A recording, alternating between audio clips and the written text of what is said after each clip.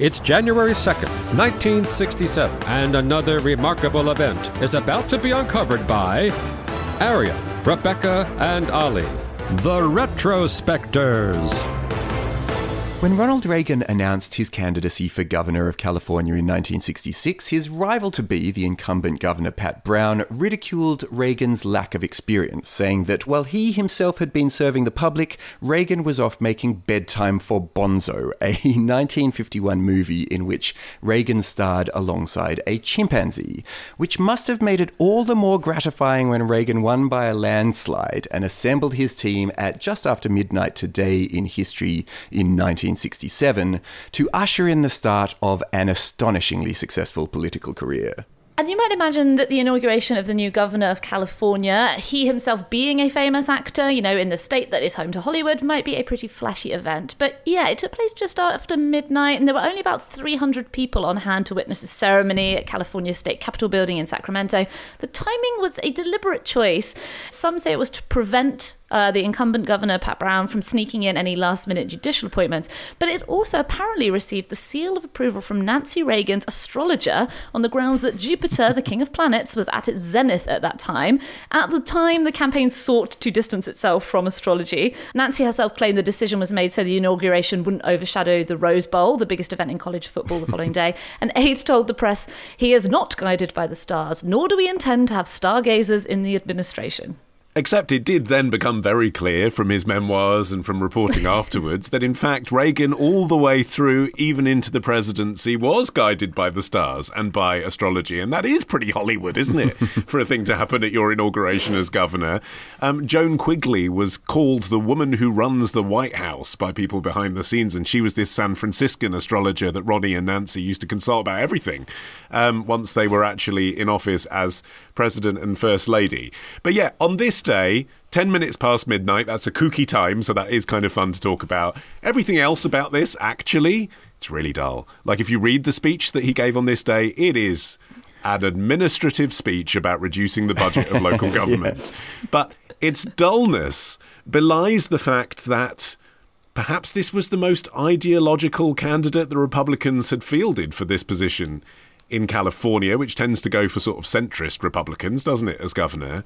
And the speeches that got him to this position and would go on really to propel him through to the White House had been really emotional and epic and rabble-rousing speeches. One speech in particular, which he gave in 1964, which became known as the speech. And the speech took place during the 1964 presidential campaign, and Reagan delivered an address on behalf of California Senator Barry Goldwater that really catapulted him into the national spotlight. It was called A Time for Choosing, and Reagan really laid out his main beliefs to this ballroom filled with just Southern California's wealthiest conservatives. And what he was talking about was the need for vigilance against communism, doubt that the government could solve an individual's problems, opposition to taxes and regulations, and support for state rights. But, really it was such a good speech because actually all of the things that he was being criticized for when he was running for California governor made him a really exceptional orator. As a former actor, he was just witty and likable. And the speech was so successful that Goldwater actually was encouraged to air it as part of a fundraising commercial, the broadcast of which raised more than $1 million for this campaign. And even though it didn't work out for Goldwater, he's not a president. It got the wrong Republican. Yeah, exactly. Everyone watched it and was like, who's he talking for again? We like him. Can we have him? And because of all this momentum that he'd already accumulated, you can see why he might have thought it was a good idea to run to be the Republican candidate for president the following year, 1968. He failed. He failed again after leaving office in 1975. He ran against Gerald Ford, who would ultimately lose in the election to Jimmy Carter, whom Reagan would then finally succeed when he did become president. Yeah, it was actually a long ramp to power, which is why he had to reassure people on the campaign trail that if he were to show any sign of declining mental faculties in his presidency, that he would immediately step down. It's kind of hilarious to think of now because when Reagan's second term ended, he was only 77, which is 1 year younger than President Biden was when his first term started. And at that point, he was the oldest president ever. When Reagan became president in 1980, the Conservative political commentator George Will said, Goldwater won the election of 1964. It just took 16 years to count the votes. I mean, it's maybe a bit of an overstatement. A time for choosing didn't really shift the needle on the Goldwater campaign, which was a little bit underpowered from the off. He lost by the largest margin in history. But it did bring in a new style of conservatism. The thing with Reagan, as we've mentioned, he was likeable. He was warm and friendly. He was more like a reasonable uncle. He was very... A reasonable uncle that seemed... fun at the beginning of the evening, and by the end of the evening was talking about bashing the commies.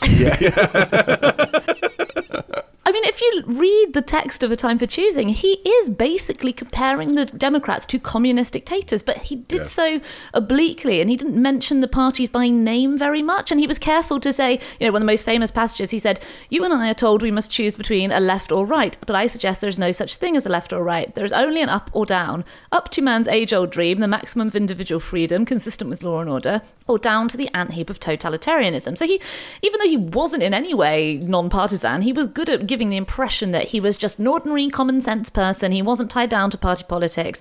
And also, if you think about the way that conservatives were stereotyped in the 1960s, you had the kind of fulminating southern, frothing at the mouth politicians opposing civil rights, and then sort of dry, puritanical, waspy conservatives in the Northeast. He was this different breed. He was, a California conservative, and he was offering this new brand of politics. And that training that he had as an actor is absolutely crucial, isn't it? And it's what marked him out for the TV era of politics. It's why ultimately he won the TV debate against Jimmy Carter. He was more convincing playing the part of ordinary person who wants to be president. There was a brilliant bit, speaking of that, during the campaign for the governorship of California, where Reagan was just immediately popular, but people really were questioning his clout as a politician. And when one reporter asked him how he'd perform in office, Reagan replied, "I don't know. I've never played a governor." And it was just this sort of brilliant, possibly scripted, but at least sounding as though it was off-the-cuff stuff that made him just work so well as kind of the future of the Republican Party, and now kind of its great sort of grandfather that every more reasonable Republican looks back to. But he also had this, as you say, this sort of new form of republicanism that was being honed under his time as governor, where he really kind of transposed that initial idea that he was anti-communist into being this pro-police, law and order kind of guy. And that became hugely influential, and it became like the thing that Nixon ran on. And then Nixon's success itself made way for Reagan. They sort of had this feedback loop that benefited them both. Yeah, and the fact that Reagan would come to be remembered as this arch conservative is all the more interesting given the fact that he was born into a working class family to politically progressive parents, and he himself was known as being a liberal through most of his young life. He first became involved in drama at school, and then he became a baseball radio announcer, took a screen test, and ended up with a contract at Warner Brothers. Happens to us all. Yeah, well, I mean, he had a very short... This is the other thing as well. Because he became president, he was then remembered as the actor who became president, but he wasn't actually a famous movie star at any point. He had a very short burst of fame. After undergoing military service in World War II, his career never really regained momentum. So he spent the rest of his screen career in westerns, TV and supporting roles, and as you mentioned, acting alongside chimpanzees. And in 1947, he got his first taste of elected office. He became the president of SAG, the Screen Actors Guild. At this point, he was still a Democrat and known for being progressive, particularly on racial issues, labour unions. But what happened from the 1950s onward was basically what happened to a whole generation of Hollywood stars that had been known as being left-wing to the point of socialist in the 1930s. In the post-war years, they'd become increasingly preoccupied with the threat of communism and the shift in society. And so by the 1960s, you had this whole generation of Hollywood stars who were coming out to help Reagan in his campaign because they had also shifted to the right. But as soon as he gets into office, he presided over this incredibly large tax increase. He was also quite anti-gun and pro-abortion. And these are kind of positions that were really not in tune with the kind of conservatism that we look back on and think of as being his core platform. And at the same time, he was such a reputedly lazy leader. And there was this quote about his laziness that became notorious, where he made this joke. He said, "It's true that hard work never killed anybody, but I figured, why take the chance?" It's quite nice that he had this vein of self-deprecating humour, don't you think? Definitely. Because again, if you look at the people immediately around him, Nixon, George Bush Sr., these are not people that made jokes at their own expense particularly. I think that's part of his appeal. He did have a charm, which was honed. Yeah, and it never escaped him. That even when he was almost assassinated in his first year as being president by John W. Hinckley Jr., he was taken to hospital, and the thing that he did when he got there was that he joked with doctors